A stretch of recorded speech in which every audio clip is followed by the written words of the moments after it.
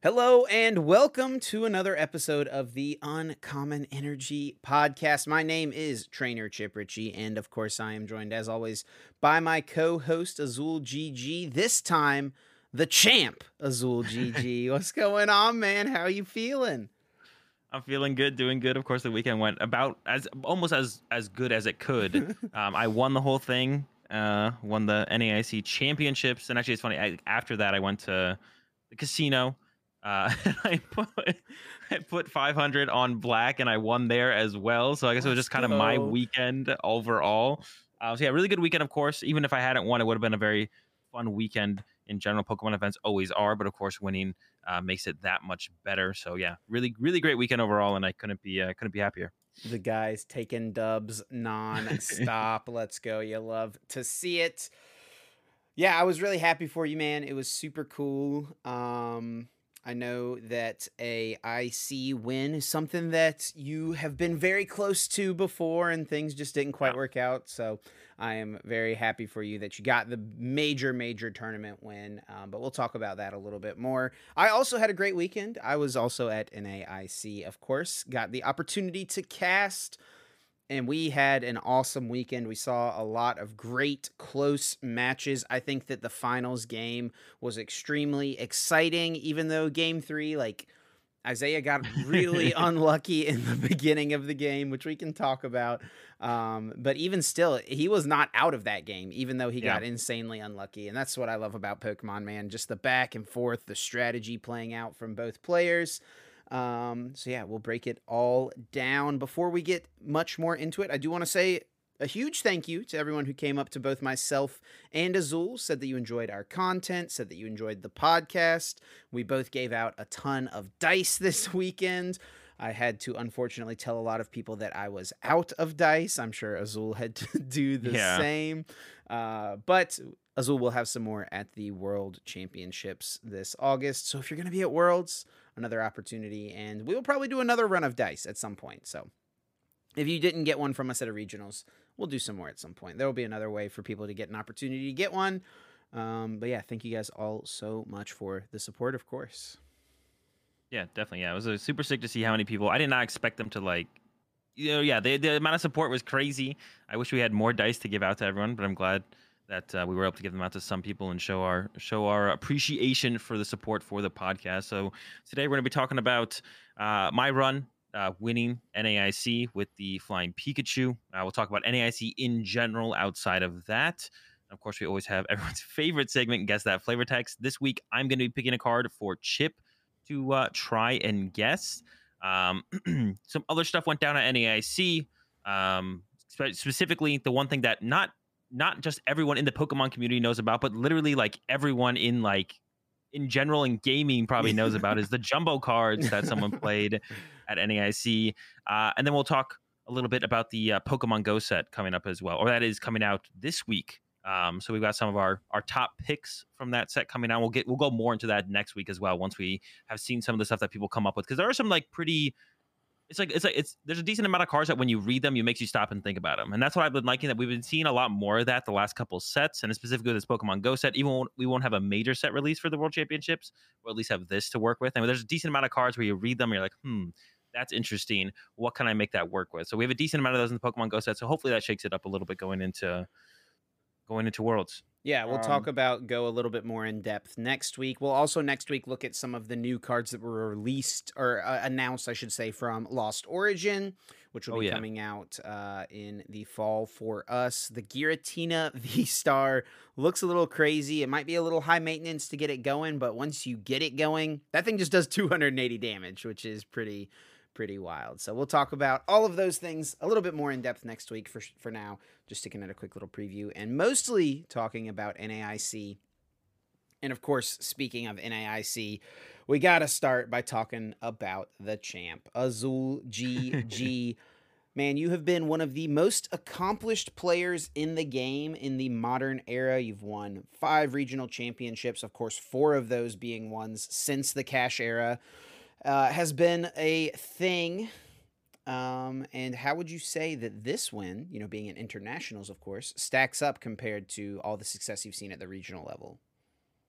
I mean, it's good. Like, I got second at LAIC 2018, I believe, 17, 18, or maybe it was 18. 16, 17. It was 18, yeah, Mm-hmm. 17, 18. So, I mean, that was great as well. And there's been plenty of moments throughout regionals and ICs where I feel like I definitely could have placed better. A little bit more prepping for a deck, or a little bit more, or a little bit better gameplay overall.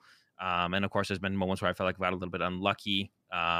Yeah, so there's been like other moments in the past where I feel like I could have been maybe walking away with a couple more wins, but it still feels really good to get this win. But I don't like to try and dwell on it too much, I guess. Like, I'm still always looking forward to the next tournament. And of course, the next big one is going to be Worlds, which is the biggest biggest tournament every season. So I'm a little bit more already kind of looking like I enjoyed it over the weekend. Enjoyed the win, celebrated, whatever. But now I'm already kind of looking ahead towards that next tournament. I feel like even if I was to, say win Worlds, whether it be this year or next year or whenever, I would still be, as long as I'm still competing, I'd be looking towards, okay, when's the next season? When's this new season start? What's the first regional? That's what I'd be looking towards, instead of dwelling too much on the present and being too satisfied with where I currently am. Winning, even if I was to win Worlds at some point, my goal is still to win more, as much as I possibly can. So it's great. It feels like all the time and thought put into the deck choice, and then I feel like I played very well overall throughout the weekend as well.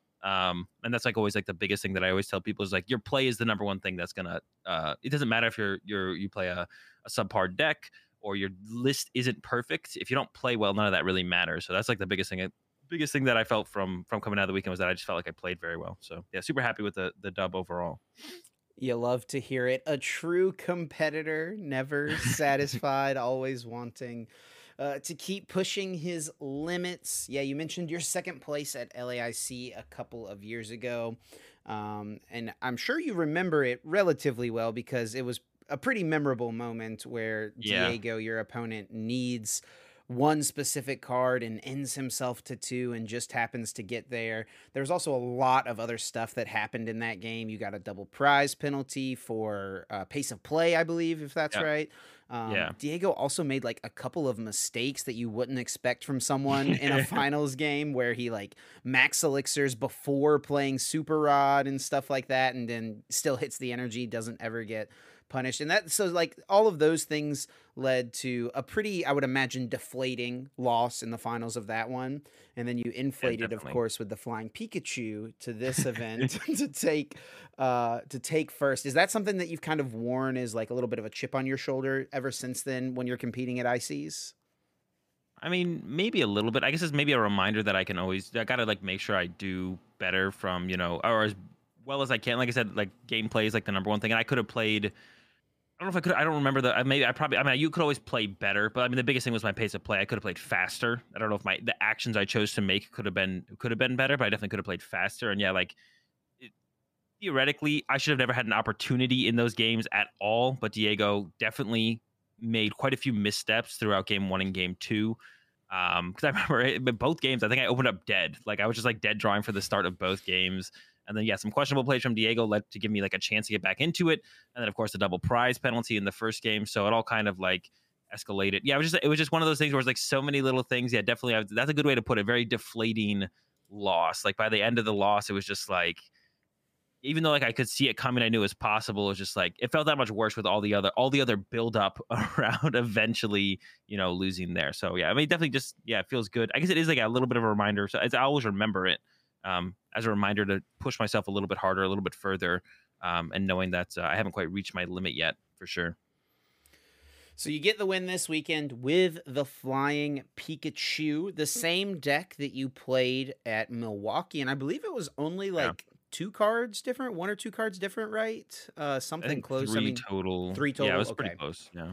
So very similar to what you played in Milwaukee. You got a 10th place, a top 16 finish the weekend previous. We talked about it a little bit on the podcast last week. You did still say it was a deck you liked and you could see it being a deck you would play for the internationals. And obviously you did choose to still stick with it. Why was that? Why did you choose to stick with Flying Pikachu for the tournament going in? And then as the rounds started to play out, were you pretty comfortable with that choice, say at like round 3, round 4, that time frame?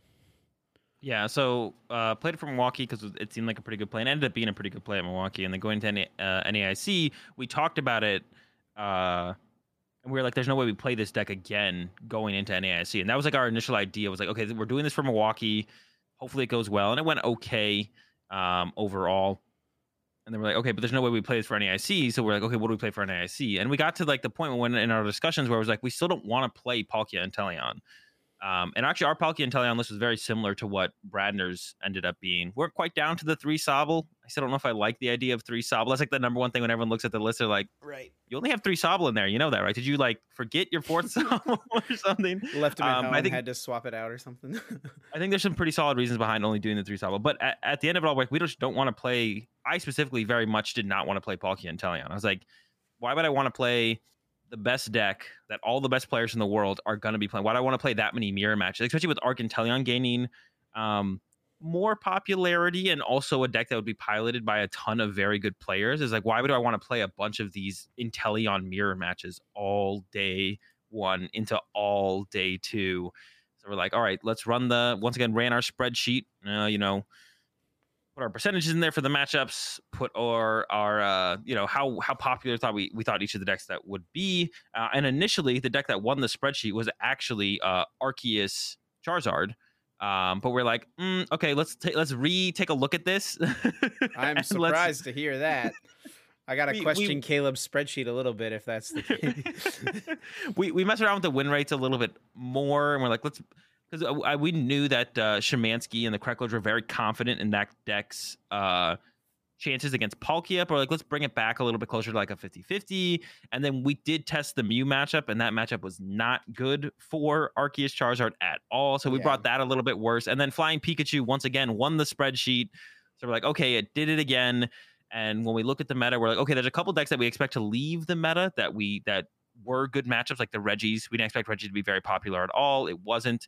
We're like, okay, Arceus Pteranodon's a good matchup for us, though, and we expect that to gain a little bit of popularity. And then if we put the Phoebe in over the Shauna, we beat Blissey Miltank, even if they play the Tornadus. So we add the Phoebe in over the Tool Jammer, and then we cut the Shauna for second research to have a more consistent draw supporter. And then we're like, okay, we beat everything we want to beat, and like the meta doesn't shift enough. The only deck to be scared of is how popular will Arceus and Teleon be. I was pretty confident in the matchup not being terrible. I do think it's an unfavorable matchup. I did end up going 101 against it on the day. And I think everyone else who played the list didn't have terrible records against Arceus and Teleon. But it is very much a matchup where if they set up and draw well, they're going to beat you a majority of the time. But they also don't draw as well as you do on average. Like, your first 2 turns of the game are maybe the most powerful first 2 turns of the game out of like any deck in the format by being an Arceus B-Barrel deck. So I was pretty confident the matchup was pretty close. It's just like, it feels bad when you both sit down and actually play a game against Arceus and Teleon. They usually win. So you do have to kind of cheese out a win from them drawing poorly or just completely dead drawing. But that happens to their deck. That happens to Inteleon decks way more than it does Arceus B-Barrel decks. So that's where a lot of my wins in general came from, is just I played more games than my opponent a lot of the time throughout the tournament. Yeah, and you talked about that a little bit last week when we were talking about your run in Milwaukee, because you had, previous to playing Flying Pikachu in Milwaukee, you'd played Mew at every single regionals before that point. Did you feel like how much more in control of your games did you feel playing Arceus B-Barrel compared to the Mew VMAX deck? Not too much more, actually, to be honest. Like, I guess in control, like, I just felt like I played more games, and maybe that's just the most important part. But when I went up against a Palkia who was playing the game, or a Palkia deck or a Mew deck that were both like, sitting down and they didn't just dead draw, I didn't feel like I was in that much more control than them. But the deck is very good at making your opponent draw poorly. Like, you play for Path, and you play for Marnie, and all of the explosive power from Mew and Palkia comes from their abilities that Path shuts off. So even if they weren't completely dead drawing, you get them with a Marnie and a Path on the right turn and have it stick for just long enough. You're just going to be walking away with a lot of dubs that way as well. So I guess I just felt like I was playing more games, I guess more in control. I didn't overly feel like in too much control. I felt very helpless against Mew, having played Mew for those first 3 tournaments, going up against Mew. You feel really helpless. Like, I did beat all the Mews I played against, but you're just sitting there and like, please get tails, please get tails, please get tails, please get tails. and they're just flipping coins, Cramomatic catcher. So, I beat all the Mews I played against, but it was very much, it's literally all on their side of the board every single turn. Like whatever I do on my turn literally just doesn't matter. I throw out my Marnie, throw out my Path. If they have the counter stadium, who knows? Until you get firmly ahead in the prize exchange, which is really, really hard to do in the matchup. You're always just hoping that they're flipping tails on their turn and finding your Paths and finding your Marnie. So, against the Mew matchup specifically, I felt like I had no control. It was just all on them all the time. But I did feel like I was playing more games, which is important, of course. And the games with Arceus Peak do go pretty long, which gives you more opportunity to just consistently play better than your opponent. So I guess yes, the answer is yeah. I did feel overall more in control throughout the week playing this than playing Mew. So you ended up playing this deck, and you had a really, really good day one. Some would say as good of a day one as you could have, since you end the day at 9-0. You were in the blue pod, is that correct? Yeah, no, I was in the yellow pod. I was in the yellow pod. Okay. And from looking at the players in the yellow versus the players in the blue pod, it definitely seemed like the yellow pod was weighted a little bit more heavily towards like the top end. Did you feel like that, or did you feel like they were pretty close to equal? I guess I didn't really think about it too much. When I sat down for round 7, though, I was playing against Natalie, and Kaiwin was right next to me. I knew Tord was in our pod. Yeah. So I guess like maybe once I sat down there, I was like, oh, yeah, okay. Yeah, literally sat down to play against Natalie. And then, yeah, Kaiwin was table 1 right next to us. So, I didn't really think about it too much. I actually there were some people who I thought didn't even come to the tournament. I wasn't sure if Pedro was at the tournament. Or Robin for a little while. I was like, did they even come to the tournament? I wasn't sure because I hadn't seen them all day, but they were both just in your pod. Yeah. Pedro and Robin? Mm-hmm. They were both in blue. Pod. I thought they were both in your pod. Maybe not. I'm pretty sure. I'm 100% sure Pedro was in blue. I don't know about Robin. Robin might have been in yellow, but yeah, I didn't see them the whole day. I was like, did Robin? Did any of the other Europeans come? I wasn't sure who actually ended up showing up because they were all in the blue pod the whole time. So, okay. Yep. But yeah. I mean, I didn't really think about that too much. But yeah, I ended up going 9-0 in day 1, which was I think the first time anyone's done it at NAIC. That's not true. That's not true. Ooh, I got yelled at. I know it's been done at Nats before. No, Adam Hawkins went 9-0 at NAIC did he really? in 2017. I do believe. Malamar. So yes, congratulations to Adam, and I apologize that that was incorrectly said on the live stream. All right, I guess I'm tying Adam up then. We both have a 9-0 at which NAIC. Is tough then. to do. It's the biggest tournament player base wise of the year. All of the best players in the world are at the tournament. And Worlds, you're never going to go 9-0 because Worlds isn't that many rounds. Worlds is usually 6 or 7 rounds, right? So, yeah. Really impressive. Absolutely 9-0. It's tough to do it at regionals. I would say NAIC is the toughest tournament to do it at for sure. So congrats to you on that. We don't have to go like round by round or anything, but is there like 1 or 2 matches from day 1 that really stand out to you as like they were really close, hyper competitive, weren't sure if you were going to win them? And then you're just able to squeak it out, or were you just kind of dominating people? No, I don't think at all in day 1, to be honest. I was mostly I did lose some games, but pretty convincing victories, I think, overall for the most part. A lot of my closest matchups actually in general was up against Noah with playing Palkia. I played them day 1, day 2, and top 8. And that was a lot of my closest games were up against them, actually. But yeah, besides that, I mean, it was pretty... I mean, it wasn't like overly dominant, but I felt pretty comfortable in most of my wins. I didn't feel like there was like many routes for my opponent to take in a lot of the games I was winning. I was like, they don't really have that many options to actually win. I'm just ahead, and I'm pretty sure I can just stay ahead this whole game because the deck is so. I guess that's another strength I didn't even think about the deck overall, and it just kind of naturally is. You're just really Roxanne proof with the B barrel or double B barrel on board, or just having like so many attackers set up on your board. They can't go like Roxanne KO your only attacker, because when you attack with Arceus, you set up 2 to 3 attackers in a single attack. So the deck is super Roxanne proof, which I didn't really think about as like a win condition you're limiting from your opponent until like right now, to be honest. It was happening the whole time throughout the tournament. I was like, okay, I don't care if they Roxanne me. They can Roxanne me if they want. It's all, I don't care. And then they would, and then it wouldn't matter. Right. So really, and that's like a win condition that a lot of decks look to have as an option, but which are the Inteleon decks, but taking that away from them was actually a pretty big deal overall when I think kind of think back on it now. Yeah, and the Intellium mirrors a lot of times were coming down to the Roxanne plays. And Yeah. we actually saw it, I think, a few times where one Intellium deck would Roxanne the other player and then put up like a one prizer so they couldn't win the next turn. Like attack with Intellium that turn, right? And then the other Intellium player would say, like, okay, I can't win this turn because I only have a couple cards, but I can Roxanne them back.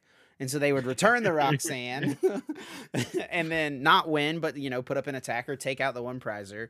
And I don't know. It was like Roxanne back and forth, who ends up being the victor. So having a answer to Roxanne definitely seemed pretty good for this weekend, which just naturally occurred because of the support line you had as opposed to Intellion.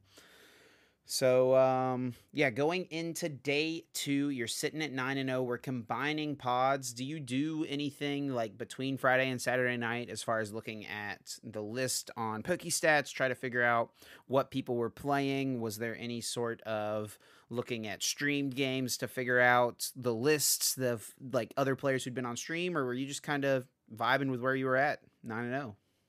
No, nothing too extensive. I mean, I checked the when I went up against someone who I didn't know what they were playing. I checked the stats list to see if I could find what they were playing. But I didn't like go to the stream games to try and find lists. I knew like going into day 2 that I was going up against John round 1, and I knew he was playing Palkia. But there's like the extent of my research because I talked to the other people in the other pod towards the end of the day, figured out that John was 801, so we knew we were playing up against each other first round day 2, and beat John in that first round. And then from there I pretty much knew what everyone else was playing at that point. Every time I went up against someone, I knew exactly what they were playing, I'm pretty sure, at that point. So and I had I guess just kind of briefly go over the rest of my day 2. I played with an Arcantel in the next round, and in that matchup I was like, all right, well, if I can just squeak out a game, we're just going to naturally tie, because that set will just never finish if one of us wins a game. Like if we each win a game, game 1 and game 2. Yeah, there's too many challenge cares, and that's what happened. Game 1, I actually got off to a pretty good lead in game 1, but my hand was stuck, so I was never able to like find my Charon's cares or like set up my board state early. I was like attacking with one Arceus, KO'd 2 things before they actually attacked with Arceus, and then they got ahead. They got their board state established, found their Charon's cares so much easier than me, and I lost. Game 2, they dead drew, and then game 3, we were a couple turns in. I think I could have won actually the game 3 if we had more time. I was definitely ahead, and it was ahead on Charon's cares remaining and all that, but went to time. So like I thought, I took a game, they took a game, tied, played against Sander, managed to squeak out a game against Sander in Swiss, and that gave me a lot more info on how I could play the matchup against Sander actually, and what I wanted to do. Should I play them on later on, and then managed to squeak out a game there against Sander in the Swiss and tied that one. And then it got a little bit rough. Played against Noah. I lost to Noah there. And that one I definitely got a little tilted. I don't know. I just kind of went on tilt after that one, to be honest. And because you come into day 2 at 9-0, and then you're sitting on the day at 102, and then you lose, so you're 1-1-2. I mean, you really only need like one more win, and you're locked up pretty much, and you can't close it out. That's got to be really frustrating. Yeah, it definitely was. Yeah, against Noah, I just kind of I didn't misplay against Noah, I don't think, or anything. Like I said, Noah played the matches really close against them all week, or all weekend. So against Noah, I lost that one. I kind of went on tilt. Then I went up against Kaiwin, and we go to game 3, and I definitely misplayed. I think I should have won that set. If I played really poorly in game 3, I should have established a B barrel like 2 turns prior, and then I just didn't do it. And I was fortunate enough to get like a heads on a paralysis with the Pikachu V. And then for some reason I tunnel vision on Kaiwan's only out being the catchers or whatever they're called. And then I like retreat the Pikachu to the Bidoof, and then he just goes boss KO, and I'm like, oh yeah, I forgot you also play boss. So yeah, definitely threw pretty extensively against Kaiwan in game 3, but managed to bring it back in on my 3rd win in a row up against Piper, playing the Arceus Inteleon with Metacham. Also had the Goon Choice Belt, which no one else was really playing at all. The Goon Choice Belt has kind of been a staple in Arceus up until the most recent format, because in Arceus Mirrors, you want to try and get every possible edge you can, and one of the ways you do it is by going attack turn 2 with the Choice Belt plus the Zigzagoon to actually 1-hit KO on Arceus V off the start. So Piper had that in there, and in this one, I was actually saved by the Thunder Shock from the Pikachu. There was Piper just pulled off the play, KO my Arceus V, and on my turn, I played a Marnie, drew nothing, and I was like, well, Thunder Shock, got heads, Piper went draw and pass, and then from there, managed to set up my board, started swinging with Arceus, a Marnie or a Roxanne a turn or two later, and they were pretty much locked out of the game. They just dead drew off that, and then I was just like boss away on double Drizzles or something from there to close it out. So I was not feeling super confident going into that final win, and it was an unfavorable matchup. Piper's a great player, and then in game 3, it had a rough start. I was kind of like mentally checked at that point. Then I had to go into a Thundershock. I don't even remember what the name of the attack of the Pikachu's. I think it's Thundershock, but I'm actually not sure. The Whatever. first one I think is Thundershock, and the second one is Fly. Fly. Yeah. So got a Thundershock heads and was managed to get it back from there, and then get into top cut. Yes, so a little bit of a whirlwind coming in at so good. I mean, coming in at 9-0, and then you have a favorable matchup round 1 on stream. You win really quickly round 1 on stream as well. Kind of from there, you only need one more win, and it's just like a slog to try to make it happen. So you get that win. But then you realize that the bubble is a thing that someone is going to miss of all of the people with 35 match points. Were you worried that it was going to be you, or did you feel like kind of okay since, you came in at such a high record, you're probably going to have pretty solid resistance, right? Yeah, I mean, I thought about it for like a second. I was like, it is possible I whiff here because someone does whiff. But like, I was like, pretty much everyone I played against was in top cut. Like I played against Sander, Kaiwin. Kaiwin was the eventual bubble. Brian with Yarkis and Talion. John had a really good record at that point as well. Ended up top 16. So I was like, there should be no way I'm the person to whiff. And I ended up being like 4th or 5th seed. I think I was 5th seed. So I was not even close to being the person to whiff, I don't think. So I didn't really need to be worried overall. Like I was worried initially when I heard there was a bubble. And I was like, okay, now I'm potentially on the bubble out. But then I like thought about it for like a little bit longer, and I was like, there's just no way it's going to be me. Like my resistance has to be too good. It's got to be someone else. Yeah, it did end up being Kaiwin to bubble at 9th overall. So in top 8, you play against Noah, and at this point you were 0-1-1 against him in the tournament. Is that right? Well, we were 1-1. I beat him in day 1. They beat me in day 2. Okay, so you were 1-1. So now you're coming into top 8. I mean, the list, any sort of text that they may or may not have. It looks like, just looking over the list really quickly, we didn't have Noah on the stream, so I didn't know their list exactly, but yeah, so they had the rare candy is kind of the thing that's sticking out to me right now. Yeah, the rare candy, echoing horn, quick shooting was actually one that was like up and down depending on who you played against for sure. So all those things considered, you're going in, you're 1-1, into top 8, biggest tournament of the year. What's going through your mind? I just like knew it was like they played really well. They had played it really well up to that point. And it was actually funny. I was like, up to this point, I don't think Noah had, like, pretty much everyone else who had played against was playing Poké had bricked a game. Like Kaiwin bricked a game, Natalie bricked a game. Pretty much every Poké player I'd played up to this point had bricked a game. And even going into the match against John on day 1, I was like, well, he's gonna brick one of the 3, so I just gotta win one of the 2. And he just happened to brick 2. Yeah, he just happened to brick 2. But yeah, Noah hadn't bricked a game yet, so I was like, all right, maybe Noah can get the brick fight. I don't think Noah bricked any of the games though. We had some pretty good. Oh no, one of the games Noah did draw pretty slow. But yeah, I knew Noah was gonna play it well. I knew their list pretty well. So yeah, I was just like, I mean, it's just another Palkia deck. I have the advantage overall. As long as I can draw decently, it should be a victory. But yeah, it was a super close set. All 3 games, I think I remember. I said like one of them, I think they drew a little bit slow, but besides that, like it was a pretty good set overall. They played really well, and yeah, managed to get the dub there over another Palkia. Thankfully, after going 0-2 against Palkia up to that point, that felt good. And then in top 4, you are playing up against Sander with his Mewtwo V Union Miltank. You tied him in Swiss. You kind of had an opportunity at that point to figure out what exactly was going on with the deck. And I'm sure it's also one of those things where, after round 2 or whatever, people are like, did you see what Sander is playing? And like, he was on stream round 2. So I'm sure there had been talks about like strategies and how to beat it and stuff like that. What was kind of your game plan going in based on all the talks you had and also your tie with him in Swiss? What was your game plan going in based on that? And then also like, how did it play out? Were you able to play to that game plan?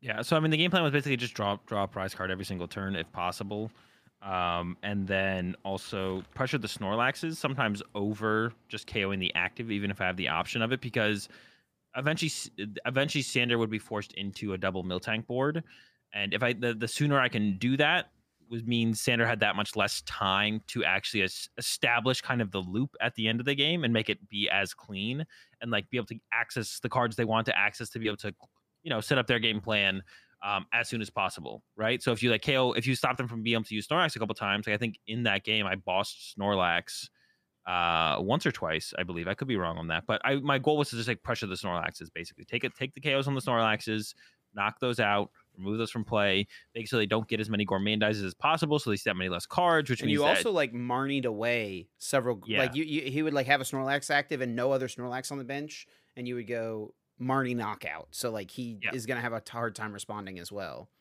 Yeah, exactly. And then limit how many cards he gets access to every single turn was basically the game plan. And then eventually it comes down to the Miltanks, but because he's had less time to kind of set up his board state, 2 Phoebes can get through 2 Miltanks, and then Crobat plus B-Barrel, I was just hoping would be enough to get through a 3rd Miltank. And I basically knew the list at the point. There was no way for Sander to disrupt my board state. There was no way for him to stop me from being able to use Phoebe twice.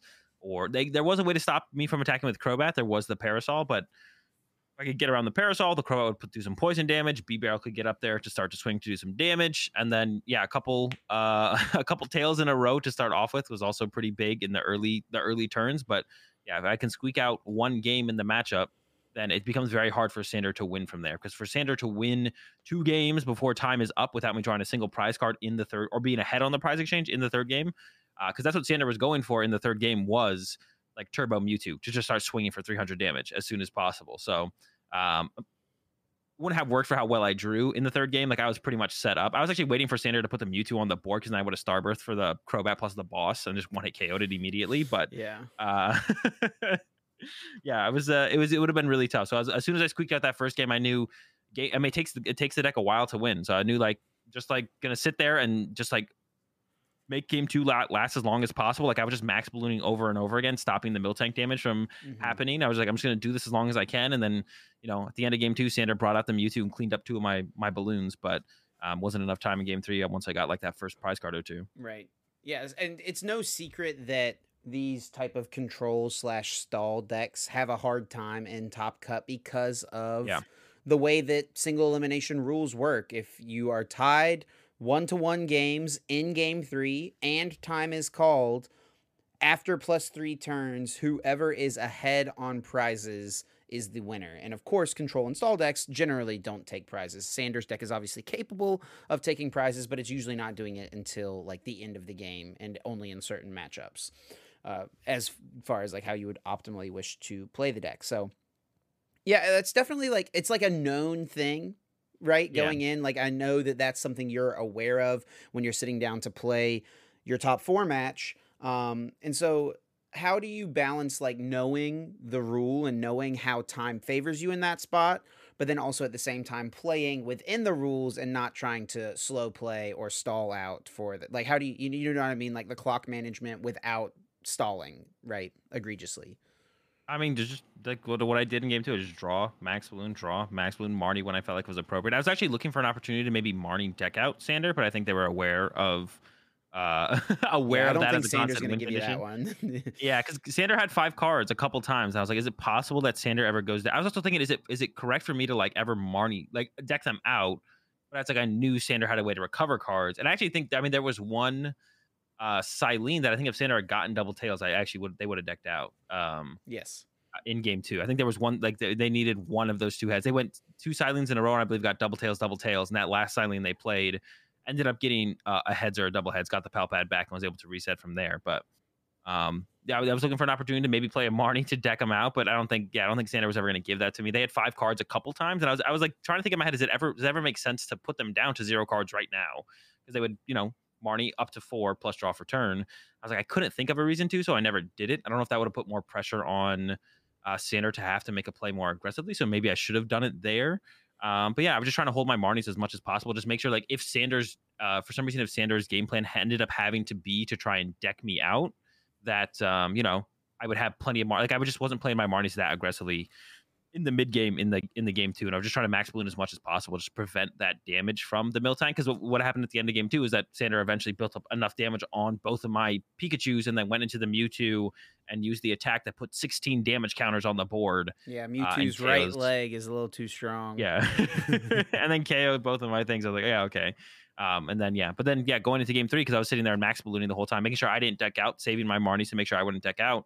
Going into game 3, there just wasn't enough time for Sander to ever set up a a reasonable, like Sander could never win on, like, was never going to be able to like apply the deck out strategy or anything similar to what they did in game 2. But there wasn't even enough time for Sander to potentially like go for like a Turbo Mewtwo, or try and cheese a knockout with a Miltank. So yeah, it just wasn't ever enough time to really do anything there. And so it was pretty easy to take the dub once it got to game 3.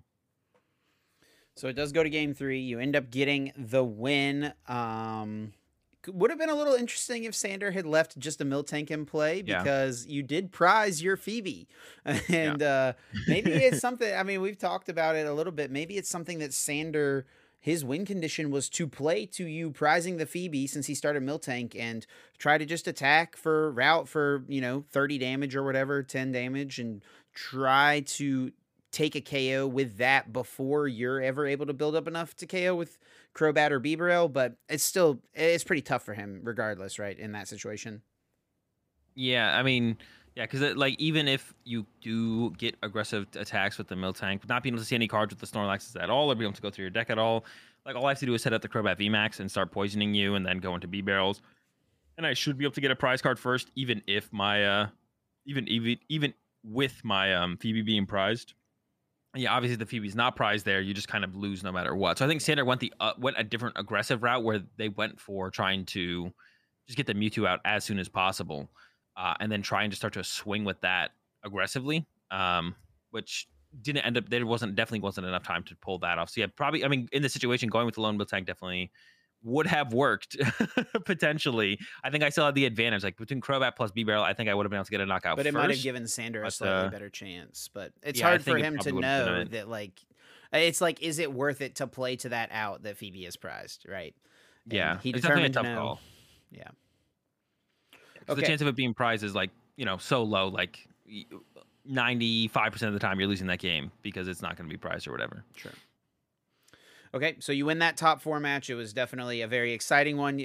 Sander obviously played the most unique deck at the tournament, so congrats to him on getting top 4 with such a cool deck. We'll talk a little bit more about his deck and strategy when we get to it in the meta recap. But for now, we're talking about Azul's run still into the finals. So did you stick around and watch the other top 4 match play out? Because you were on for the first top 4 match. Yeah.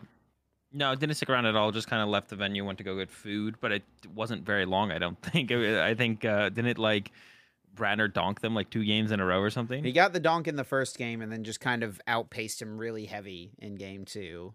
It was not a super long set. But yeah, so Bradner ends up getting the win over Brian Kim. There's kind of a little bit of a cool story there as well, because Brian's first tournament was, like, Costa Mesa Regionals in 2018, I think, which I actually think is a tournament you won, by the way, but he was in seniors and he played against Bradner in top 4, and Bradner ended up winning the tournament. So it's kind of like a little bit of a cool story there of like, okay, now I'm playing against this guy again. I played him at my first tournament. We're in a similar spot, top 4, playing for a final spot.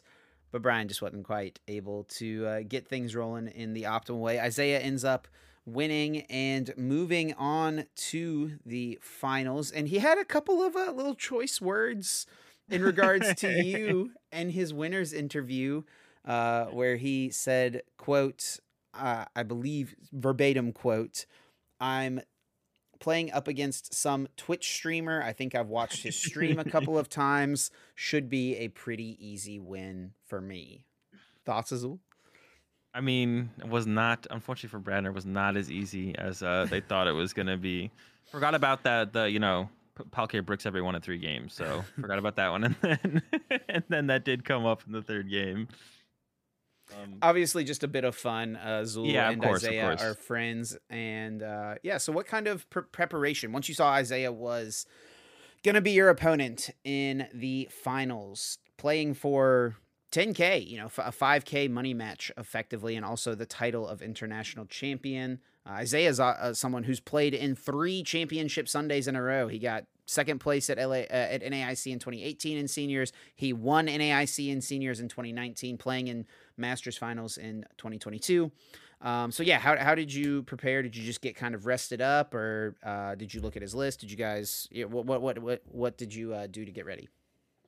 I didn't do anything super special. Like, got the list and then just kind of I knew like the 60 at that point because Brandon had been on stream so many times, so like it wasn't hard to get the 60. So just knew the 60. It's still just Palkia. There's nothing really to test against. I did kind of one they didn't play a lot of basic Pokemon. There was only 9 basic Pokemon total, so I made an extreme mental note of that while I was playing throughout the games, and I was like, I could just like, I know I can just limit his damage. Like once, especially in game 2, I had an option of boss KOing something or KOing the Zigzagoon. And I chose to KO the Zigzagoon there because I knew how much it could limit their damage output or limit his damage output. So I was like, I'm going to KO this Zigzagoon on, because there was 3 scoop up nets left. I was like, if I let this thing go back to the bench, like who knows how much damage it'll actually rack up through scoop up nets later on. I was like, I'm going to KO this basic Pokemon here, remove that from play, remove away the ping damage. There's no quick shooting in the list. So KO that. And I was like, and now I have the option to just kind of take boss KOs. Like maybe after I KO a Palkia with a big Pikachu, I could go back into Arceus and just take boss KOs on some Sobbles or Drizzles or whatever, and then just kind of run them out of Pokemon. Never, like, once you take 4 knockouts, you can't fill their bench anymore. They only play 9 Pokemon. So once you take four knockouts, they're sitting with 4 bench Pokemon for the rest of the game. So like that's something I kept in mind throughout the whole time. And once I KO'd the Goon, actually, I knew at that point it was impossible. And that was in game 2, I believe. It was impossible for Bradner to actually KO my Crobat or my Flying Pikachu because they cap out at 290 with the Choice Belt.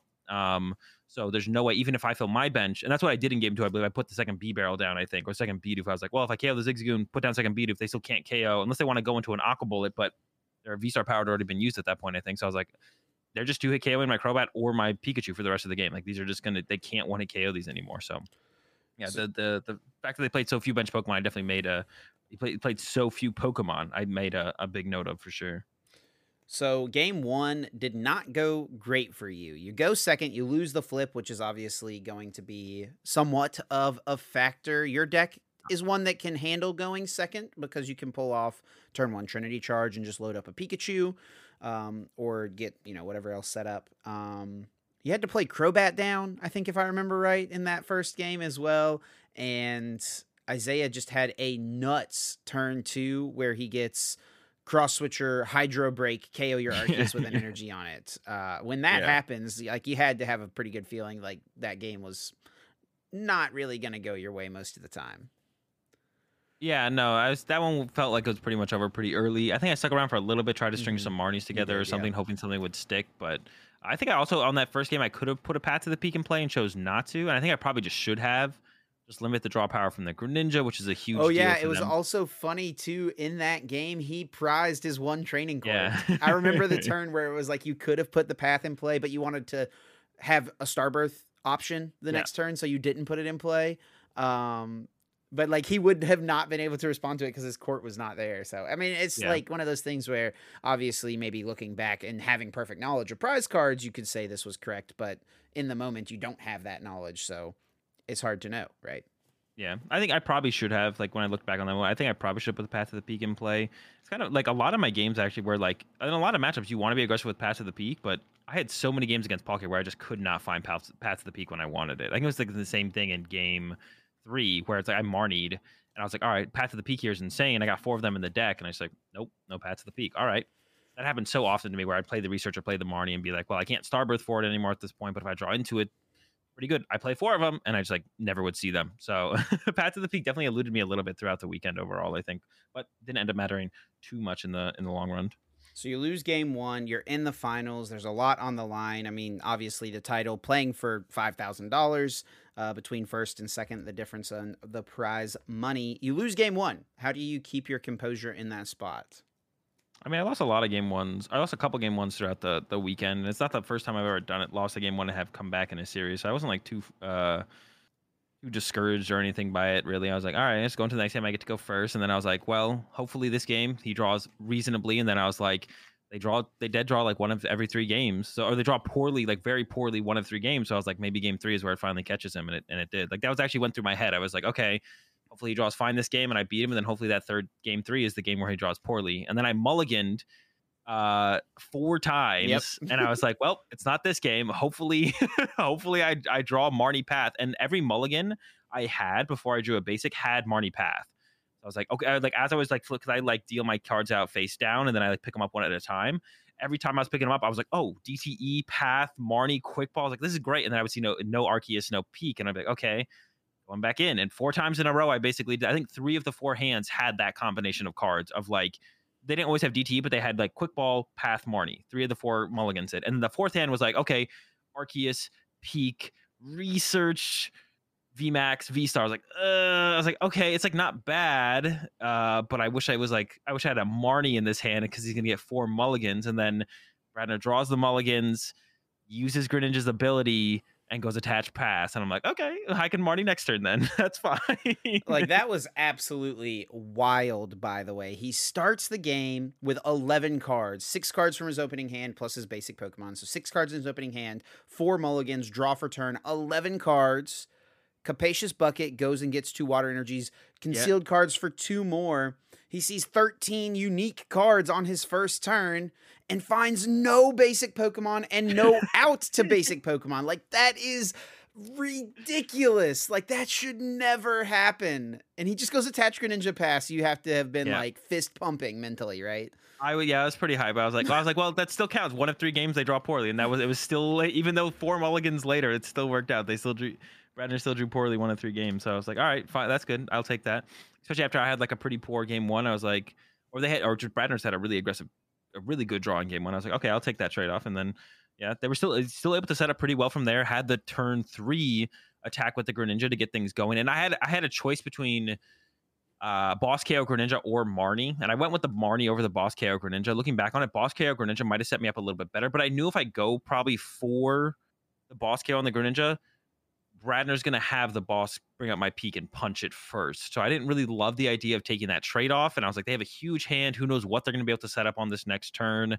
I kind of don't want to give, Bradner the full, even if they weren't able to use all those cards on the first turn, that means there's a lot of supporters or cross switchers or this or that in the hand. I was like, Marnie feels like a little bit better here, because if I can't Marnie next turn, that's where it could get really bad, because I had to Starbirth for the Marnie between Marnie and Boss. And I was like, if I don't get the Marnie now, I might not be able to Marnie next turn. I might have to research instead, and then who knows where the board develops from there for Bradner. So I went to Marnie immediately, just like limit their options.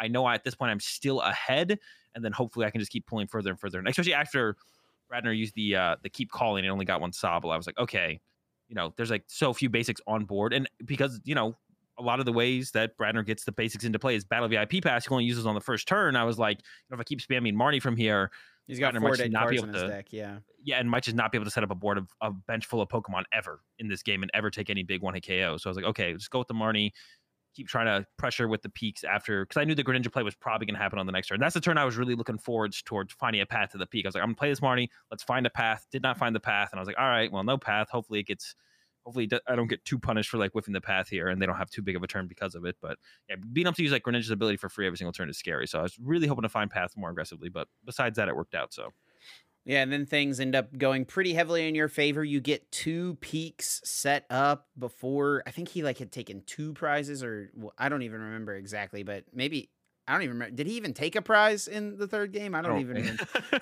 It was not. It's possible he didn't know, because he bossed and hit your peak for like a ton of damage, or not bossed, cross switcher hit your peak for a ton of damage, and was like that turn he was like 1 combo piece away from just actually clearing the VMAX off the board, which would have made the game super close. But he doesn't get there and just hits your peak. You go back into Arceus, and then you set up another peak. So you've got 2 peaks set up. You go down to just 2 prizes left, and he misses an attack that turn and just retreats into Manaphy and passes.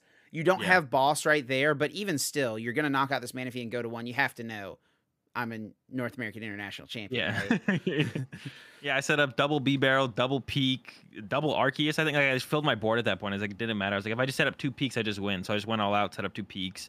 And I was like, yeah, there's nothing. I couldn't think of a route for Bradner to take. I had the Charon's Care in hand, so even if the B-Barrel got bossed up, I think, then I just pick up the Arceus, attach the DT, retreat the Arceus back to a peak, and win the game on the next turn. So yeah, at that point, I pretty much knew it was all over. At first, initially, I was like, I thought it was all over maybe once Bradner had the Greninja Pass, but then it started to get a little bit closer on those next couple turns. So it wasn't quite over right then, but yeah, once Bradner whiffed that knockout, I knew it was all done, and I was going to be the champion. And so you knock out his Manaphy. He looks at his board, realizes he can't win, extends the hand, shakes your hand. You're North American International Champion. you get the title that I know have been fighting for, and it was a really cool moment. I was really happy for you, and I know you had a bunch of friends in the crowd cheering you on, a bunch of people watching at home, all the Rat Pack running thick in the chat I know was cheering you on. So it must feel amazing, man. Congratulations. I'm super pumped for you. Appreciate it. Yeah, it does. It does feel great. It feels good to get the big win. Of course, like I said, just looking forward to the next one. Though. Looking forward towards Worlds, and then we're looking forward towards the next season after that. Always looking ahead. Okay, so let's take a moment to talk a little bit about the meta for NAIC. I think that it shaped up pretty similarly to what most people expected as far as the overall what decks were played. It was pretty heavy into Palkia. One thing I was really, maybe not shocked by, but I thought that there would have been a little bit more variety amongst what the top players were playing. But it was like, I think if you looked at the top 16 NA, top 22 Europe, top 8 LA, and top 8 OCIC, or Oceania, sorry. I think if you looked at all of the like day 2 ranked players, it was really heavily skewed towards Palkia. Like pretty much all of those players, like 80+% of those players were playing Palkia, it felt like. Yeah, except for maybe the Americans or North America. I feel like they were on the Arc Intel. A little bit of them more were, of that, yes. Pram, Tanner, Kulas, like all Grant them. played that as well, Piper as well played Arceus, so. Yeah. So yeah, a lot of them were on a lot of the North American players were on Arceus, but it was Inteleon, I guess is what you could say. Like maybe almost 100% of those players were playing Inteleon in their decks, which makes sense. Super strong card, but then you have to play up against. It's a very predictable call to know you're just playing up against the mirror match. Inteleon mirror matches all day long. Once you get into the day 2, it was like all Inteleon all the time. But yeah, it did show up. I didn't think it was going to be this popular. I did expect the crew, the Kulas, Pram, that crew to run it back. I did expect them to run it back. I didn't expect a double Ordinary Rod, double Palpad. That was kind of a surprise. And actually one of them, Varesco played that list and actually made top 8. So, and there was 3 Arceus Inteleon had the biggest representation in top 8, right? Of 3, right? It was 3 Palkias. 3 Arc-Intel, 3 Palkia, and then so they the tied. Mewtwo, and then you. Yeah. Okay. Yeah. I mean, so yeah, it showed up big. It showed up bigger than I thought it would, but I did expect it specifically from that crew. And then I knew some other people, of course, like Piper. Yeah, like you mentioned, Piper played it. Other people would pick it up as well because the deck's still pretty strong. And I think people have found the biggest thing that people have to figure out is just like, how do I beat Palkia? And I think the strategies that people have come up with definitely is solid against Palkia. I still think Palkia is favored in that matchup overall because you get to fill up your bench, whereas the Arceus player has to go like Arceus, Sobble. So like, there's a pretty big difference in options when you get to play with 5 bench Pokemon compared to 2. So yeah, Arceus, Inteleon, and Palkia V-Star definitely the most popular choice of the top players, and I think that is largely on the back of just how strong the Inteleon engine is. Yeah.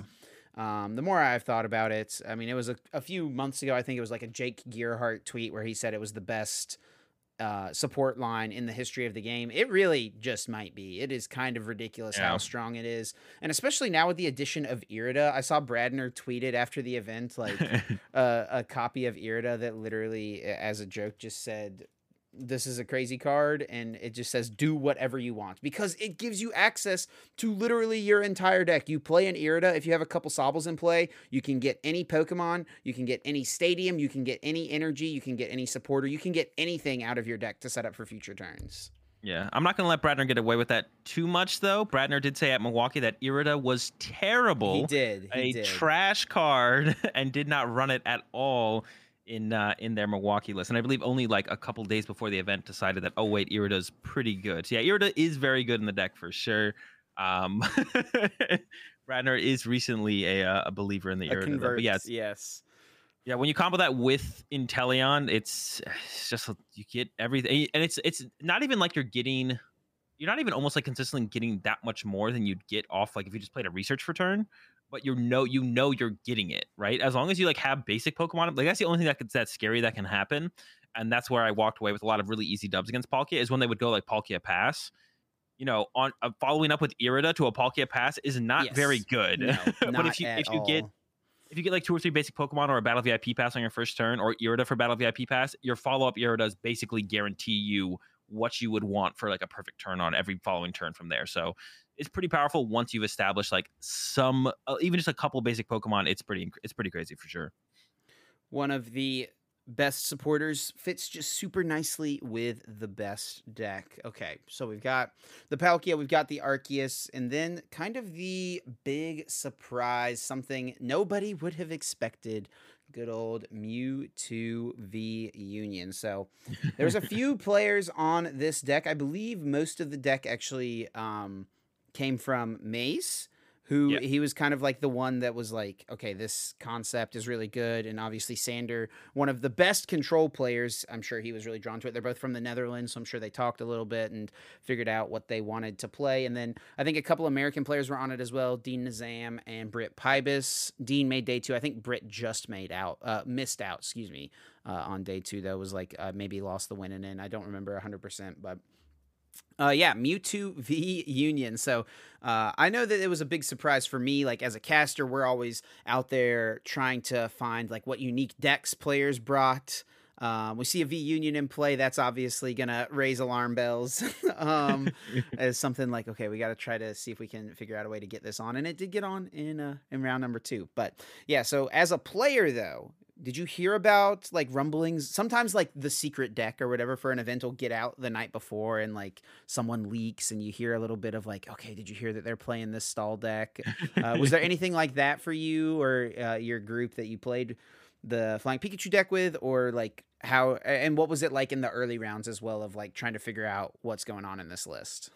Yeah, I mean, we heard pretty early that and we of course everyone knows it as Sanders deck, and like everyone's gonna be like, oh, Sanders playing Mewtwo V Union. But yeah, Mies was, I believe, the one who came up with just the Mewtwo V Union is a really good Pokemon right now that can't be KO'd and heals 200 damage off itself. So it's kind of like an infinitely stalling Pokemon there. I'm sure Sander, if they didn't have come up or if Mies didn't find the Mewtwo V Union, I'm sure Sander would have played some kind of Miltank stall type deck, of course. But yeah, we heard about it. Of course, we all heard about it as Mises deck or as Sanders deck. And we were like, all right, well, what does it do? And they was like, well, it just heals 200 damage every turn. And we're like, oh, that's pretty good. And so for us, like for my crew specifically, we are like, oh, we have Crobat VMAX. We want to KO it. So my initial game plan, what we talked about is like, if you hit them, we didn't fully know what was in the list. We're like, if you hit them, all you have to do is, because to like turbo through their list, they have to play Snorlax, so they can't hold their Crushing Hammer. So I was like, okay, all we have to do then is just sit there and draw Trinity Nova over and over again. And then when they bring the Mewtwo V Union in play, you go Marnie and then load up all the energy on the Crobat and then want to KO the Mewtwo on the next turn. But there was Miltanks in there, of course, so that made things a little bit trickier. We did have Phoebe, and yeah, Mewtwo wasn't even like, because Caleb played against Sander, I believe, in round like 4 or 5, and Caleb was just like, they don't even use the Mewtwo in the matchup. They don't even need it. You just like, they just Miltank, and it's like, and Caleb almost beat Sander, I believe, in game 2 of their set, lost game 1, and was just like, yeah, if you just be aggressive, you just start attacking, and then whenever you find Phoebe, play Phoebe, KO a Miltank. It seems like it's pretty close. And, after playing against Sander twice and taking a game each time, yeah, that's basically, if I didn't have the Phoebe, I would definitely lose. But with the Phoebe, just enough to kind of get through and put the pressure on consistently enough to try and get 6 prize cards in at least a game in a set. So, yeah. So, yeah. That's what happened for at least my crew when we heard about the deck. So I just want to talk about kind of the concept of the deck a little bit. I've got it pulled up on the screen for anyone watching on YouTube, but if you are listening, just exactly how it works. Of course, Mewtwo V Union's big HP, 310, very difficult to KO. It is weak to Dark, and Darkness type Pokemon aren't as popular as they were, with Mew VMAX's decline. There's not really Hoopas running around. Crobat VMAX really only in Azul's deck, and not even every Flying Pikachu was playing Crobat VMAX. We had people playing Hisuian, Decidueye, and Beedrill as well for this event, which we'll talk about in a little bit.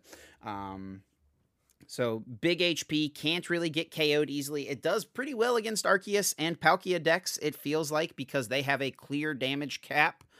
You just heal the damage, and then what you can also do is play Avery to limit against Palkia. You limit their bench, so you're limiting their damage output, and then you eventually get to a turn where you play Cook to heal 70 damage, so you don't have to heal the full 200.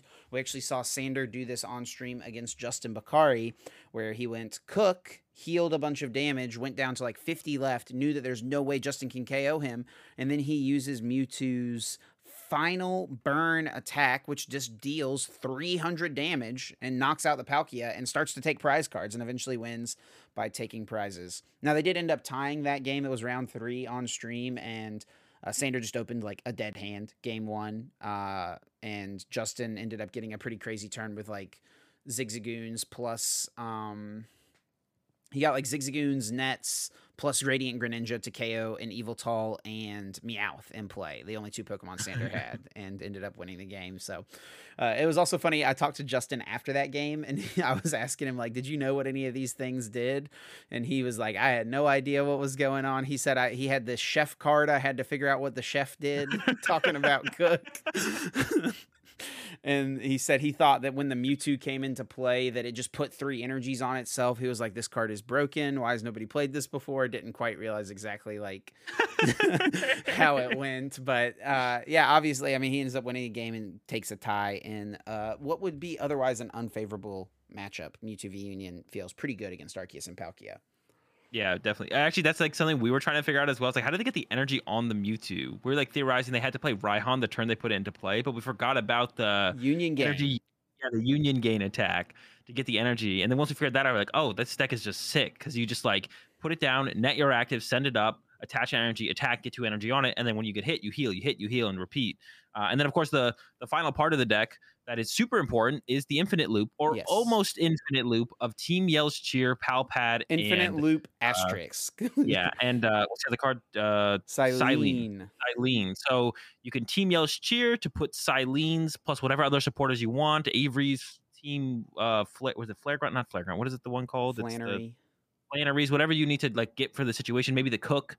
Put those back in your deck, and then you can use Silene to put back Palpad. And if you get 2 heads, you can put back Palpad plus Palpad, and then the Palpad could get you Silene plus Team Yell's Cheer, and then you can Team Yell's Cheer for Silene. And so there's like you can loop between Team Yell's Cheer and Silene basically, or you could just like Silene loop Palpad if you wanted to as well. You don't even need to get the Team Yell's Cheer involved, but the Team Yell's Cheer is a lot more like safe. Yes. You're like it takes away a lot of the variance of the flipping coins. I think the Team Yell's Cheer is like necessary because it's an infinite asterisk, like I said, because you could just flip a bunch of tails, which will happen in Pokemon. And so the Team Yell's Cheer makes it so you have to flip even more tails for yourself to ever deck out. And we actually almost saw Sander deck out against you in top 4.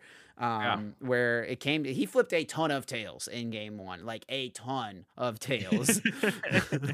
And it came down to it, but he ended up getting the last clutch heads, puts the Palpad back, and then Palpad gets Silene and Yell's Cheering, and then it's like, okay, he's even more turns away. I think it's like 20 tails in a row or something like that is necessary for you to actually deck out with the deck. I think Mies said. I think Mies maybe said 8. 8 is like the number. Oh, okay. Like depending on how the situations develop, like 8 would be the number you'd have to get in a row or something. But even then, you're not like guaranteed to lose. I don't know. It's a lot. It's basically infinite for like this for a tournament. Even with 15 rounds in it, best 2 out of 3. Throughout all those games, you're very unlikely to ever deck yourself by hitting tails, right? Like you're pretty safe in a tournament. You know, you have to get pretty unlucky. And if the deck is as good as it is, then you could still manage to take a loss, right? Like Sander didn't lose any games. And I know one of the losses that Mies ran into was against Grant, where Mies messed up and put too many energy in play, and then Grant came through with a Starmie and 1-hit KO'd the Mewtwo. So, when played very, very well, the deck seems, unless it's teched against. I mean, Mies and Sander and them, who put the time in on the deck, definitely had the deck of the tournament for sure. They had the best deck in the tournament. I don't even think it's like debatable or close. It didn't win, but like if you ask anyone, they definitely had the deck of the tournament. And I was only barely able to, squeak out that win against Sander because I just had a Phoebe for Miltank in the Blissey, right? If I had played the Shauna instead, or just like was like, all right, screw it, I don't care about beating Blissey Miltank, then I just want to have had an answer for Sander. So very conveniently, I had the Phoebe in there to give me a chance, even just a chance, right? It's not like an auto win because I have the Phoebe. So definitely had the deck of the tournament for sure.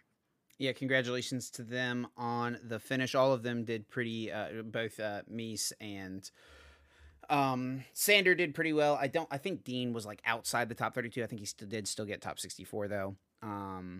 But yeah, very cool deck. Absolutely. You mentioned that this is the type of deck that if people aren't teching for, it's really good. But once it's a known quantity, it becomes a little bit easier to manage because it is very much like you can tech for it, right? Like, or you can play a deck that beats this.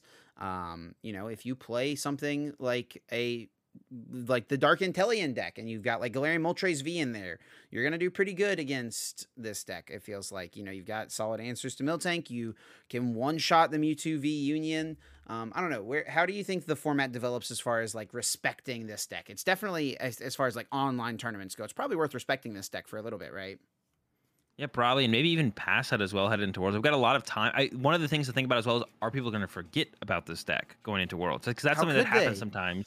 Is people sometimes just forget that decks exist, and are like, well, why would I worry about that deck? Or like maybe they'll think about it for a second, but no, but nobody plays that right now. And then all of a sudden, you know, it pops up because the deck is better than people thought. I think Arkintel was a good example of that, not for just this tournament, but also Milwaukee. It's like, oh wait, this is a deck. Or even Arceus Dorado on that one Milwaukee, right? Oh, this is still a deck, right? And no one was respecting that deck at all going into Milwaukee. And this is one of those decks that's not going to be that heavily played, even if people are respecting it. So it's like, do you really want to commit deck space to be able to beat it? And then I don't know how good the techs are at beating this. Like I feel like the deck that I played, you know, between the Crobat and the Phoebe, you put yourself in a pretty good spot. But I don't actually know what Palkia decks or Arceus and Teleon decks could do to give themselves a favorable matchup against the Mewtwo. There's definitely some testing to be done or some research to be done. I'm sure there's cards out there that put you in a pretty good spot. Even just a card that would like mill cards from your opponent's deck is pretty annoying. Sanders said they were scared of playing against the water box deck with the Crabominable that just mills too. Like that sounds really annoying to play against. You could just like you could just aggro Crabominable probably in that matchup and you'd beat the Mewtwo deck because you have so many cards you don't want to get discarded. And then when you get down to the bottom of your deck and you're using the Team Yell's Cheer Silene stuff, if they're discarding 2 of those cards every time, you're going to be in trouble probably. So there's definitely some cards that will, that'd be pretty good against it. But I don't know if anything quite gives it like what gives you like an auto win against the deck, especially for the big decks like the big Inteleon decks. So one deck we definitely need to talk about, which it was still pretty popular, but it almost feels like it's been pushed out a bit from the meta. A very low percentage of like top level players were playing it feels like, and that is Mew VMAX. Is that a testament to just like the consistency of the Inteleon engine? People wanted to stick with a deck that they knew they'd be able to play the game a higher percentage of the time? Or I don't know, like, are people just like a little down on it, a little unfavorable for it? Because there's not that many like hard Mew counters out there right now. There's less Path to the Peak index. There's less darkness type Pokemon running around. What led to Mew VMAX's lack of a top 8 spot and lack of deck choice by really good players? I mean, I feel like it's like a deck that less and less good players are just choosing to play because you just have, I mean, less control over the games. I don't want to say Mew plays like less games overall than like the Arcantels and Palcantels because they also have their bad openings as well. But you can definitely make it's easier to make a comeback from a dead draw with a Palkia or an Arc deck than it is with Mew. Because if you just go like open Genesect Pass, it's so hard to reestablish a board state. Whereas an Arceus or a Palk deck, they can be swinging on the next turn with an Arceus or a Palkia potentially and be just fine. But you can't really do that with a Mew deck. So I think it's just people, like myself, more people are coming to terms with that. It is a very powerful deck, still very good, but it's just not worth. Like if you consider yourself a good player, it's really hard for you to give yourself an edge by continuing to play the deck, over something else. It's just, you just know there's no edge to be gained. Everyone knows about the deck. Everyone has a strategy against the deck. Everyone's deck is prepared to beat it. And then on top of that, it's not like you can tech it out or play a bunch of things that make it really easy for you to all of a sudden overcome all of these obstacles. And it actually is currently a deck where I'm thinking is like, maybe it is a deck that people will kind of forget going into Worlds, right? Because if all the best players in the world just aren't playing it, that's going to be a majority of the people who are playing. Don't be tempted, Azul. Don't go back. Don't go back. You finally got away.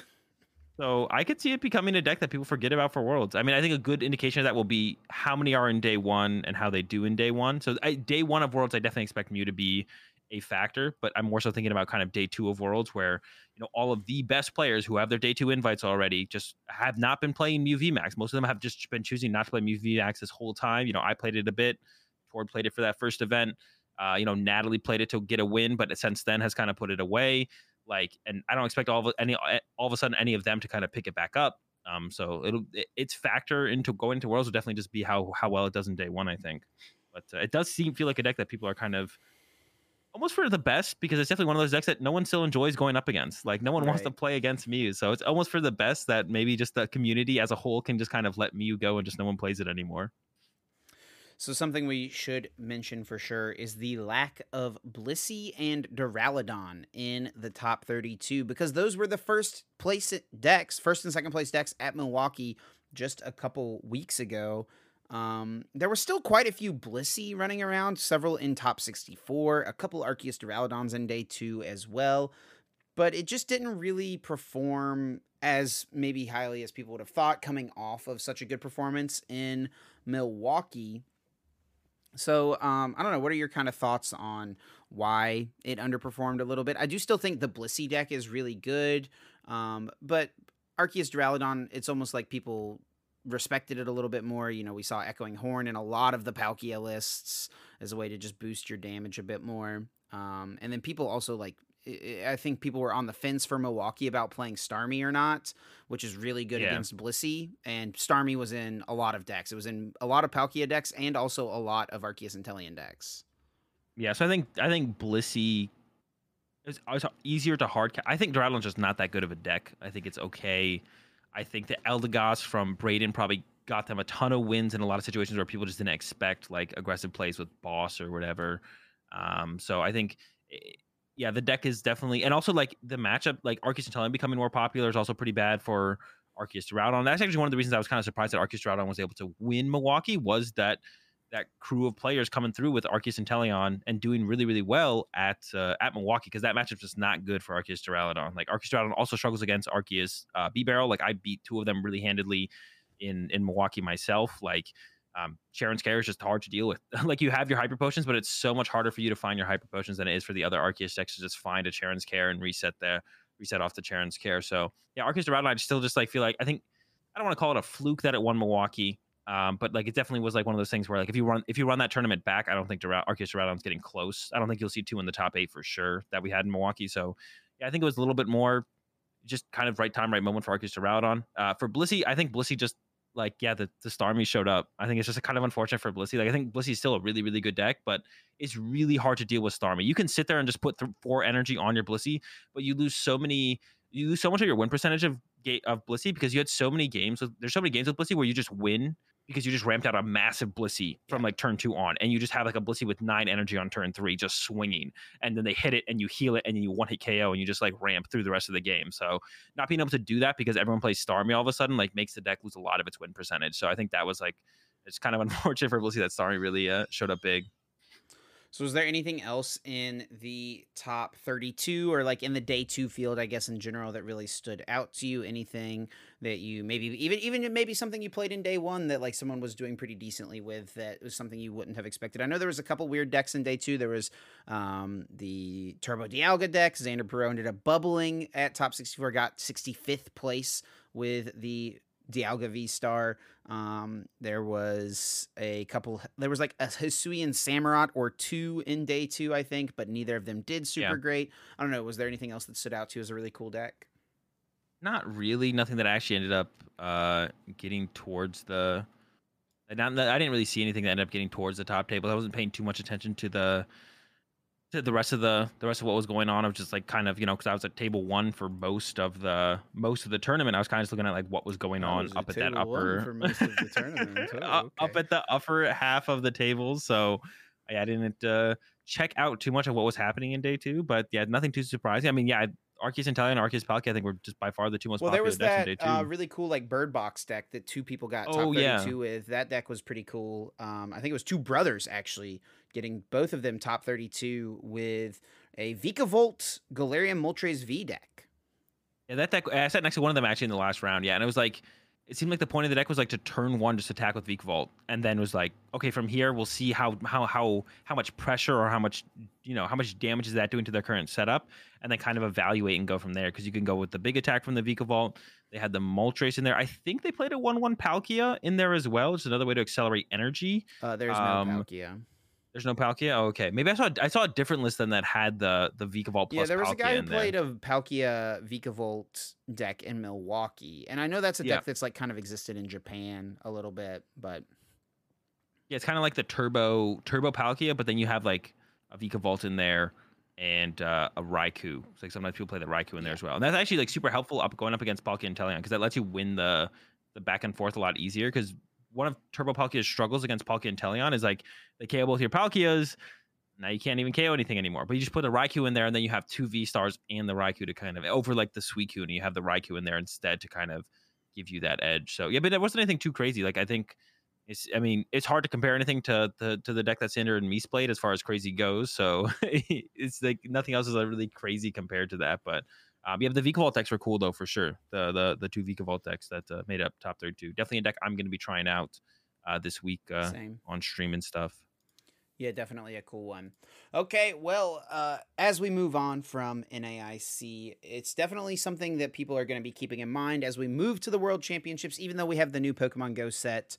And there are a lot of cool cards. The meta will still be very heavily impacted by the results of NAIC, which the results are pretty heavily leaning towards Palkia and Arceus and Teleon. Obviously, you won with the Pikachu VMAX, so people will consider that, but I feel like it's more beneficial to people to think about the decks that were most played, which was Arceus and Teleon and Palkia. Definitely for sure. That's going to be the big decks to worry about. And then I think Mew's always going to be a factor. You got to like keep Mew in the back of your mind. You can't. I think we could. I feel like the meta could get to a point where everyone forgets about Mew. People start to forget about Mew, right? Yeah, I mean, but as long as the decks it seems like Palkia and Arceus and Teleon just naturally are the way the lists are developing, almost going away from trying to hard beat Mew, just are still naturally beating Mew enough of the time. So it does make it very hard to want to pick up Mew and be like, no one's playing dark stuff anymore. It's like, we still have Roxanne Path. We don't need to play dark stuff. It's like, okay, I guess I just can't play Mew anymore, right? So yeah, it feels like I think there's only one Mew. I'm actually looking at it now. There's only one Mew in top 32. Yeah. Of the and a Mew is probably the most popular deck at the tournament. I guess Palkia and Teleon maybe was, but Mew is second most popular deck at the tournament overall, probably, right? So yeah, we'll see how it goes from here. But yeah, don't forget about Mew fully. You don't want to forget about it fully, but yeah, it's probably not going to be as big of a deal as the Inteleon decks going forwards. But that was NAIC. It's a great tournament. Super fun to play and win. Chip, I know you had a good time casting it, but now we're going to get to everyone's favorite segment, guess that flavor text, and I'm picking this time, picking the card for Chip. I'm picking a card. I'm going to read the flavor text, and Chip has to try and guess which Pokemon it is. Not like specifically what set it is or the set number, just the name of the Pokemon. So I'm going to read the flavor text here in a second. The other part of this game that we have is we have 3 lifelines, and Chip at any point can ask for one of these lifelines. And we'll receive 1 less point though. So if Chip gets it right without using any lifelines, Chip will get 4 points. If they use if Chip uses 1 lifelines, 3 points, 2 points, 1 point. And the lifelines are what set the card is from, what stage the card is, and then read an attack name on the card. So are you ready, Chip? I am so ready. All right, Flying Pikachu from Evolution. No, I'm just kidding. I'm kidding. All right. When they see an enemy, their tails stand high, and they spit the seeds of berries stored in their cheek pouches. I mean, I feel like this is either Squavette or Greedent. I will say, what stage is the card? It is a stage 1. I mean, it's just gotta be Greedent, right? Like, it's like the cheek pouch Pokemon, I'm pretty sure, is like the actual designation. Read me the flavor text one more time. When they see an enemy, their tails stand high, and they spit the seeds of berries stored in their cheek pouches. It's just gotta be Greedent, man. He also has a massive tail. It's like taller than his head. I'm going Greedent all day. You gave me a layup this week. You locking it in? Locking it in. It is not Greedent. No! Come on! There's no way! There's no way! What Pokemon? How? It is Watchog. Watchog? Watchog? You guess which Watchog it is? Bro, I don't care. Is it from like Emerging Powers or something like that? Yes, it is the Emerging Powers Watchog, the one that Grant was looking for this weekend to play in GLC, or last weekend maybe. It has the watch check attack. Look at the top 5 card of your opponent's deck and put them back in. Bro, he doesn't even have a tail. In any order. I think he has 2 tails. It says their tails stand high. I thought you were going to maybe get it on that. I thought you were going to maybe get it on that when I reread it and be like, wait, Greedent has 1 tail. Well, Watchog also only has 1 tail. Do they? Because it says when they see an enemy, their tails stand high. So that's like, do they have multiple? In the picture, you can't. I can only see 1 tail. Sure. Yeah, look at any other Watchog card. Okay, maybe. I think it's meant to be like when they like the Yeah. multiple Watchhogs because Yeah. it's like a pack Pokemon. I'm pretty sure, dude. There's just no shot. No shot. Watchhog from Emerging Powers. Dang, Yep, and if that I was had it. just asked, I went for the 3 points. I thought you gave me a layup this week. No shot. Yeah, if you had asked for an attack name, I would have gone with Quick Tail Smash, and then I would have I given mean, you if a I had asked what set it was from, I would have known it wasn't Greedent because Greedent Yeah. didn't exist when Emerging Powers came out. Yeah, that's true. No. What would you have guessed, though, at that point? If you knew it was Emerging Powers, where would you even go from there? I don't think I was ever getting to Watchhog, to be honest. But maybe, I don't know. Maybe with the relevance of Grant feverishly looking for this card last week, I would have gotten there. But, jeez, man. Jeez. All right. Another 0-pointer. That's okay. Another 0-pointer. A couple other interesting things happened at NAIC. The first one was and this is one that actually probably everyone's heard about, but also everyone outside of Pokemon has probably heard about, or at least if you're like in gaming, follow some gaming people on Twitter, IGN, whatever. Someone showed up with a deck of jumbo cards, like the big cards that you get from like the products, like the one I have, the one I can remember off the top of my head that I have is the V Union one, Pikachu V Union jumbo card. Those cards, someone showed up with a deck of 60 of them.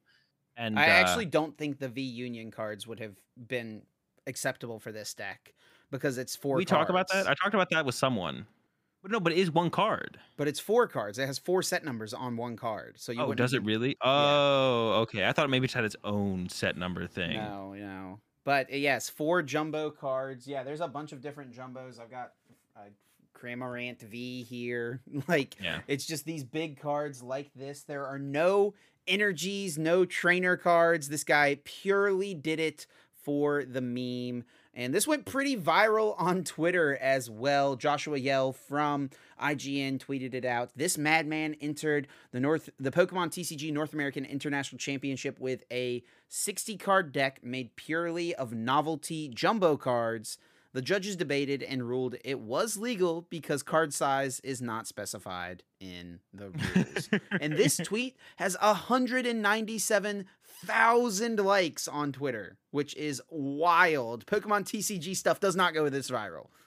No, never. It was actually it's pretty crazy. I didn't see them at the event, so I didn't get to actually see it in action, see them play out a game of Pokemon. But yeah, they can't win.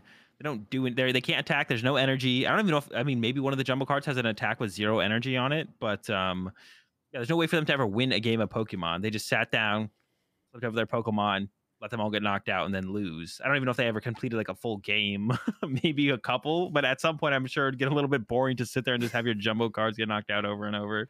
But I'm sure going forwards there will be a rule that states you can't use, abnormally sized cards. You can't use the jumbo cards going forwards. I'm sure they're going to make a rule covering that going forwards. Big shout outs to Matthew Verive, who is the player who did this, an absolute legend, a meme lord, legend status in the Pokemon TCG. There is a thread here on Twitter we can go through just really quickly. For those curious, first off, it starts off with, "It is time." And he just tweeted a picture of his playmat with the jumbo card deck set up, ready to draw the opening hand. The picture that went viral from Joshua's tweet is pretty hilarious. Just sitting there holding 3 jumbo cards with a bunch of benched Pokemon and active, 6 prize cards off to the side because they won't fit on the playmat. Pretty outrageous. Yeah, we'll just follow the thread really quickly before we move on. For those curious, I lost game 1. Nobody surprised. My opponent scooped game 2 just to force a game 3 for funsies. And then I got deck checked between game 2 and game 3. And says, after what was probably the longest deck check I've ever witnessed, the deck was returned with the, quote, "We're still not sure if this is playable, but finish up the round and talk to us afterwards." I lost game 3 and then dropped as I had intended to no matter what. So Matthew really did commit to the bit, was here for the memes. You love to see it. And it then followed up as well. Talked to the judging staff afterwards. And if I didn't drop, I might have received a DQ for marked cards. The oversized cards aren't cut as high standard as regular cards, so some cards could understandably be identified. And then he also tweeted out his deck list, which, it's a pretty wild one. 4 Pikachu V, a 4/4 Eternatus VMAX, a 2/4 Snorlax VMAX, it looks like. And then just an 0/4 Meowth VMAX. It's pretty it's pretty good. It's pretty good. Legendary status regardless. Yeah, definitely a good meme. It was definitely funny to see. And yeah, they're definitely gonna have to hard rule on no jumbo cards from here on out. But I didn't even like think about that before. I was like, yeah, who does think of that? What if I just showed up with 60 jumbo cards? Because obviously some jumbo, some non-jumbo, that would just be marked cards. Right. It has to be 60 of the same, for sure. Yeah. But I will say, just to add to this, Christopher Szymanski, who was the head judge for the Masters this weekend, the Masters division of the Pokemon TCG, he did tweet out yesterday and said, also, despite the esports blogger who ran hard with the claim that the oversized cards were, quote, confirmed to be legal or whatever, the NAIC ruling I'm most able to comment on is this one, probably a firm no. We didn't get a full answer before Matthew dropped. So probably would not have been allowed. I heard someone joking saying that it was like the Air Bud rule, right? Where the rules don't say you can't have a dog on your team, so let's let the dog play. Which is a pretty good comparison, honestly. Yeah, that's true. That's true. It's kind of just like a common sense thing of like, don't show up to a Pokemon tournament with a deck of 60 jumbo cards. It is not legal. We don't have to write a rule. It's not legal. The original jumbo cards did have a little bit of text on the back that said these are not tournament legal, and those haven't been on the cards for a long time. So I almost wonder if they'll add that back now. Maybe, I don't know. Who knows? Maybe just to be safe, that's what they'll do as a precaution. It makes sense. Just make sure no more memers can come through. Although it's good publicity for the game, right? Like it's not a bad thing. The fact that 200,000 people liked that tweet and probably 1 million people saw it, like, that's pretty cool. Yeah, no, it definitely is. So yeah, it's not bad for the game. Maybe we should let a couple more people play with their jumbo cards just for, the clout. We should just let them scoop and get all the way to the finals. Like, get 2 people into the tournament, everyone just scoop them into the finals. Yeah, that would work. That'd be worth it. Okay, so moving on, though, from that, another big thing that went down at the North American International Championships this weekend was there was a few different disqualifications that actually took place for various different reasons. One of them I know had to do with a deck check issue, which to me, someone being DQ'd during deck check, like it has to have been pretty severe where it was like an unfair advantage was likely gained, Yeah. Because normally it's just like, oh, we'll have you re-sleeve or replace the damaged sleeves, but I don't know. Yeah, it would have to have been something like the cards. It would have to have been a lot of cards that were out of order or out of sorts. I don't know. Yeah, I don't know if it was there was a difference in the deck between the deck list and the deck they were playing, or if it was a difference, or the sleeves were marked, or but yeah, it would have to be pretty severe because usually it is game loss / match loss, I believe. And then, you either get basic energy for the cards that you were playing that weren't on your deck list, or, you have to re-sleeve or something. So for it to be a DQ is definitely surprising, I would say, for sure, for just like a deck check. Deck check to DQ, it definitely doesn't happen very often. Yeah. For sure. And the player that this happened to was actually a former world champion, 2017 world champion, Diego Casiraga. So I don't know what the whole situation was there. I actually spoke to Diego at the end of the night on Friday, and he was with his whole family there at the event. He had like his kids there as well, traveling from Brazil.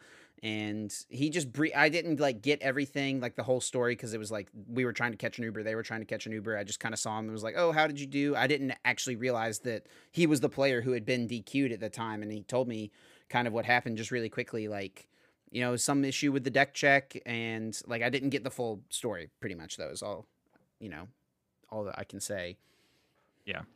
Thankfully, hopefully, it's nothing like too bad because he's still in the venue. I saw him at the venue on Sunday. So. Right, and usually if it's like a DQ for cheating, like that person's not going to be allowed back into the tournament.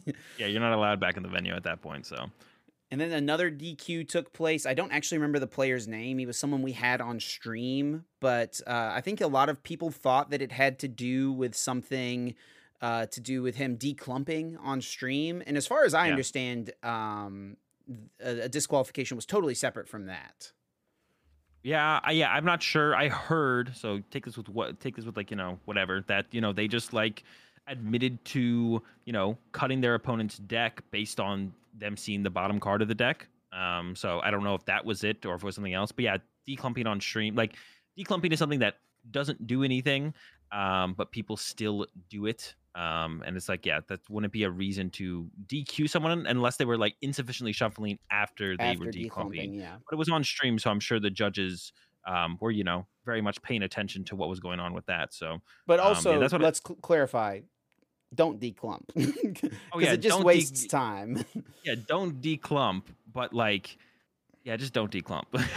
That's all there is to it. It's just a waste and that's coming from someone who I used to declump when I first started playing the game because I didn't know any better, Right. about full randomization and all that. I'd still make sure I was always taught to, riffle or mash shuffle, 7 times and then give it to your opponent to cut. But I had no understanding of like, declumping did absolutely nothing. But as soon as I figured out that declumping doesn't do anything, I'm like, oh, okay, well, so it's just a waste of time. Why would I do this? And I guess also we could talk about real quick Isaiah, because it was a big conversation on Twitter about in Isaiah's stream game. Something that he started to do was during his first deck search, he pulled all of the Pokemon in his deck up to the front of his deck to just check his prizes more quickly. And I would say that actually probably saves time because it lets you check a lot more efficiently. And then he would mash them into his deck and then shuffle his deck afterwards very sufficiently. So, I mean, no cause to think cheating. And that's also, I would say, slightly different than declumping. The first time I remember seeing a player do that was actually Igor doing it on stream at 2017 in NAIC when he got top 4. He was playing Decidueye, so another, deck that had a very thick Pokemon line. It's really important. In that deck specifically, where you have a 4/4/4 line of your Decidueye, you got to know if you've got a Dartrix prized, right?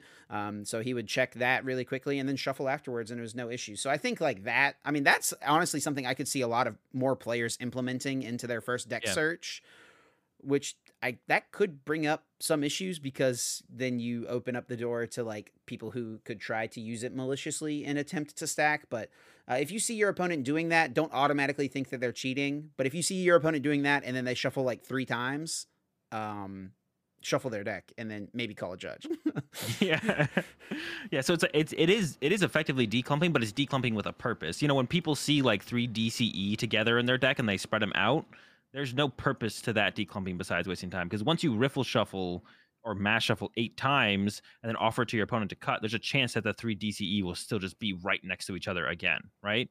So the point of what Bradner does with the declumping is to literally just check prize cards as fast as possible to not waste time. So it's like out of respect for the competition and their opponent that they're trying to, make sure they can get a sufficient amount of time or sufficient amount of games in, right, with the time, right? They're just trying to be respectful to the competition more so than anything, right? They're not trying to, take that extra 30 seconds to a minute to check prize cards. Just throw all the Pokemon to the front, check them real fast, check the prize cards that much faster, shuffle the deck up, and then your deck is once again sufficiently randomized, and it doesn't matter that you did it before. So it's declumping with a purpose, right? Which makes sense. And I'll probably start to try and do that myself as well. It's just a faster way to check prize cards. I've never thought about it before. I've never seen anyone do it besides Bradner. I saw Bradner do it on the EUIC stream. But yeah, definitely not. And actually, I was super surprised by how many players who have been in the game for a while who thought what Bradner did was illegal. I was like, no, it's not. I was super surprised by some of the names of people on Twitter who were like, wait, I thought that was illegal. So that actually shocked me a little bit for people who have been in the game for a long time. Like declumping is technically not illegal, but declumping without a purpose, like what Bradner does, makes 0 sense to ever do besides waste time. So don't declump unless you're doing what Bradner does. Is the only way it ever makes sense to declump.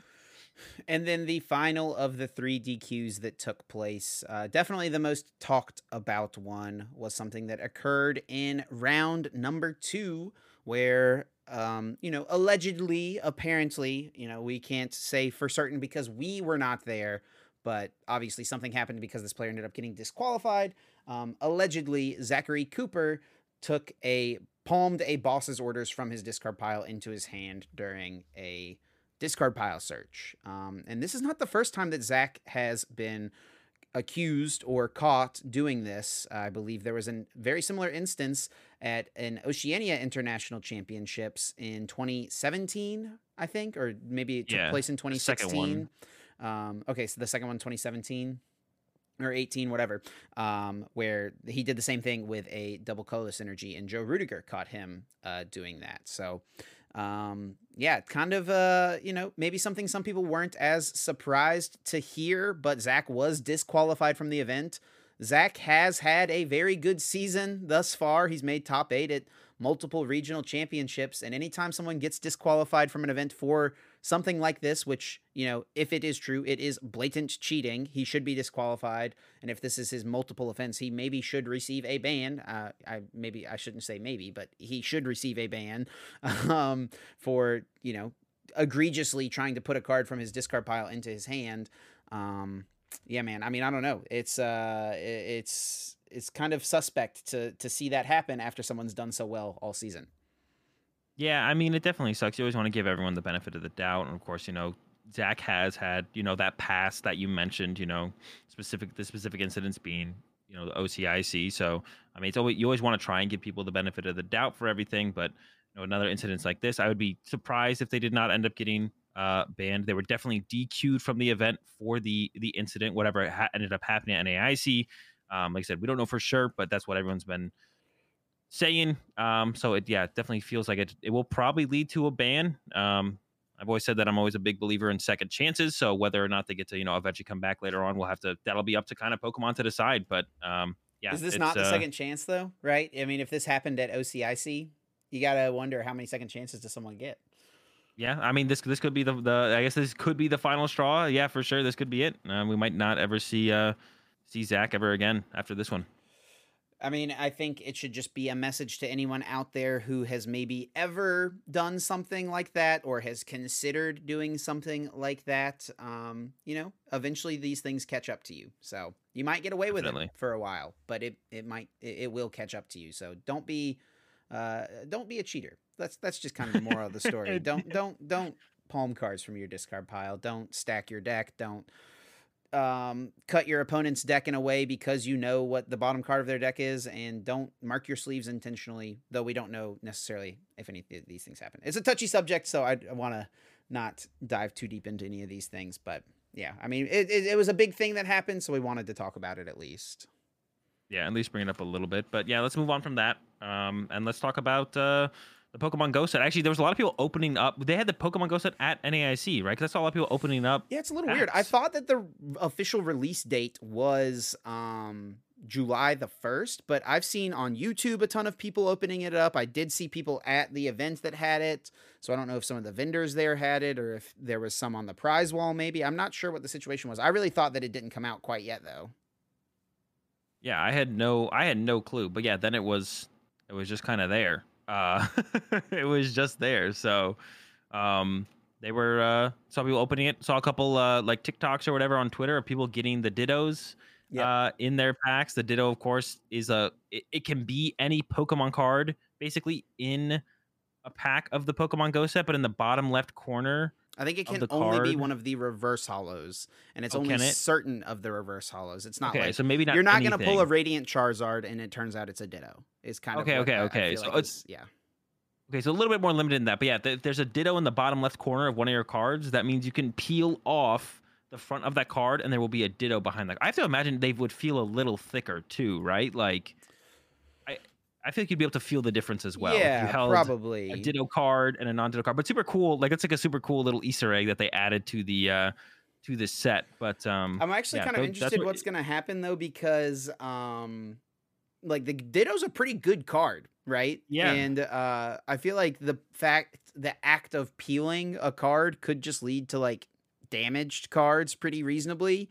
So how many of them are gonna end up in bulk too? Like how many of the Dittos? There's gonna be a lot. Who's not gonna know, right? Yeah, it's like when people would, like the people who buy bulk all the time. One of the reasons that all these big stores and stuff buy bulk is because you just never know what's gonna show up in there. Sometimes people are gonna throw a bunch of like really good cards in there. Sometimes. I have heard many stories of Umbreon V-Star or Gold Stars and like Rockets admins and all these like 20+ or like $100+ cards just being pulled out of bulk boxes because people just don't know. Yeah, and the Ditto's going to be a big one for sure. There's going to be a lot of Dittos in the bulk. I mean, I don't know how expensive the Ditto's going to end up being, but there will be a lot of them in there. And I'm sure kind of preserving them as like not peeling the thing will make them be worth a lot more in the future. I feel like that would be something where people want to collect like one of each Ditto behind the I've card, thought about right? that as well. Like that would be pretty funny. And definitely something people will do. So we're not going to do like a full set review or anything like that. We'll talk about a few more of the cards next week. But for now, we just each picked a couple of cards that we wanted to talk about. So Azul, why don't you start talking about a couple cards? Let's do this real quick because we're getting we're at an hour 40 here. So. Oh my gosh. All right. Yeah. So the first one that I had to talk about was not just one card, but three of them, the Moltres, the Articuno, the Zapdos. They all do plus 10 damage for the respective typing. So fire, water, lightning. Like a Regirock for every single type or all of those types. All those types. Yeah. I think that's just going to be pretty cool. I think they'll all have, not all of them, but at least one of them will probably have a place in some point in a format where it's just like, oh, for this specific matchup, I need 10 more damage. Like the Articuno specifically, people are playing Zigzagoon in the Pokédex. Maybe just maybe Turbo Palkia comes back and you just got like 4 Articunos on your bench and you're doing plus. That's a lot of extra damage that your opponent has to deal with all of a sudden. Or think about Vikavolt V with Zapdos and you're getting item locked you're getting Quaking Punched with Choice Belt plus 4 of those guys in play for 120 damage. That's a lot of damage. It's a lot scarier than the normal 50 damage for sure. So yeah, definitely could see some cool stuff. There definitely will be a moment for one of these cards, maybe all of them. Last time I think we saw something like this was with the Delmise in Metagross that did major metal Pokemon do plus 10 damage, I believe. So that one was used for a little bit in Metagross, if I remember correctly. But yeah, they'll have their moment for sure. The plus 10s are more than they seem for sure. The first card I wanted to talk about was the Radiant Charizard for a few reasons. Obviously, it is a Charizard, and Charizard is my favorite Pokemon. It is a shiny Charizard, which is very cool, but it's actually a pretty dang good card. Its Excited Heart ability. This Pokemon's attacks cost colorless less for each prize your opponent has taken, and Combustion Blast, its attack, is used for a fire and 4 colorless. So if your opponent has taken 4 prizes, you can put this in play, and it deals 250 damage for 1 fire energy. You throw a belt on there, you're doing 280, which is knocking out all of the V-Stars. Yeah, the Charizard's going to be pretty insane, I think, for sure. Like, it's just so good. Like, a Twin Energy plus a fire after they've taken 1 prize card is doing 250. Like, that's pretty crazy. Like, yeah, the Charizard's good. The Charizard's probably the best card in the set, I think, for sure. And then, on to you. Yours is one we've already talked about a little bit. Yeah, the Ditto only has an ability, 70 HP basic Pokemon, Sudden Transformation. This Pokemon can use the attacks of any basic Pokemon in your discard pile, except for Pokemon with a rule box. So the big one that I think everyone just jumped to with this was Mad Party. So you can use this, copy the attack Mad Party from the Bunnelby, so you'll be able to hit a little bit faster, a little bit more aggressively, maybe even get to the point where Mad Party just doesn't play Pulti or Sinesti anymore. Yeah, it's just Ditto Bunnelby at that point, maybe. So maybe a little bit of life to that deck. But cards like this are always just kind of good, right? I feel like these are always like just solid cards. And that's what I think I mentioned. Like a lot of cards in the set just make you like look at them, read them, stop and think, right? And like it's always good to have cards like that in a set for sure. Listen, man, shout outs to Magikarp, Raging Finn, 10 plus, 30 more for each Magikarp and Gyarados in your discard pile. Okay, just saying.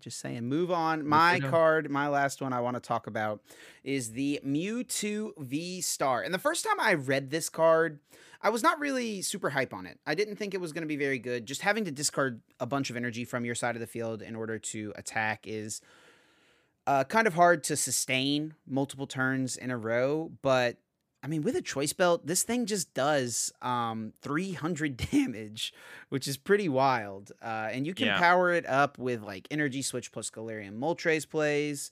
Or not Moltres, sorry, Galarian Articuno. And also its V-Star Power Star Raid, very reminiscent of Black Ray GX or even Holy Star from Rayquaza Gold Star if you're an old head and can remember that. For a Psychic and Colorless, 120 to each of your opponent's Pokemon V, which counts Pokemon V, V-Star, and V-Max. So you can Star Raid to set everything up, and then you don't even have to discard that many energies with Psy-Purge in order to take KOs. I didn't think this card was great at first. The more I think about it, the more I think this card is pretty good. Yeah, I thought that kind of the same thing. It does have one of the probably the worst weakness to have in the game, I feel like, has generally been fighting. One of the other worst ones is also dark. So it is weak to dark. There's a lot of dark Pokemon in the format that have been splashed around in a lot of decks. So if it gets really, really good, I think the format will have plenty of answers for it. But yeah, I agree with you. When I first read it, I was like, oh, this is really good. Then I read it further and I was like, not too hype on it. But the more I've thought about the card, the more you've mentioned it as well. Like it definitely, like, it's a lot of damage. As long as you can get those Psychic Energy and play consistently, you're gonna be able to do a lot with that Psypurge every single turn. So definitely some hope for the Mewtwo for sure going into the Pokemon Go set. And it has 280, not 270, which Yeah. is definitely very key. Definitely. All right. Well, I think that is going to wrap up this week's episode. Thank you all so much for listening. Thank you again for the support. Once again, I know I had a bunch of people come up to me and say they really liked the podcast and enjoyed it a lot. So appreciate everyone who came up and did that. I'm sure Azul had plenty of people who said the same thing. If you want to support us, be sure to leave a like on the YouTube video if you're watching, or leave a rating on your favorite podcasting platform. It really does help us out a lot, and it lets more people find the cast who are also interested in Pokemon. You can also subscribe to the YouTube channel and the new podcast highlights channel. I'll be posting more highlights this week since I will actually be home and able to do that, since I was not home all the last week and a half traveling. But yeah, thank you all so much for watching. Be sure to check us out on social media. Myself at Trainer Chip over on Twitter, Azul at Azul_GG. And you can also follow the podcast on Twitter at Uncommon_Energy. Yep. Appreciate it as always. The support and everything. Catch you all next week. Peace. Peace.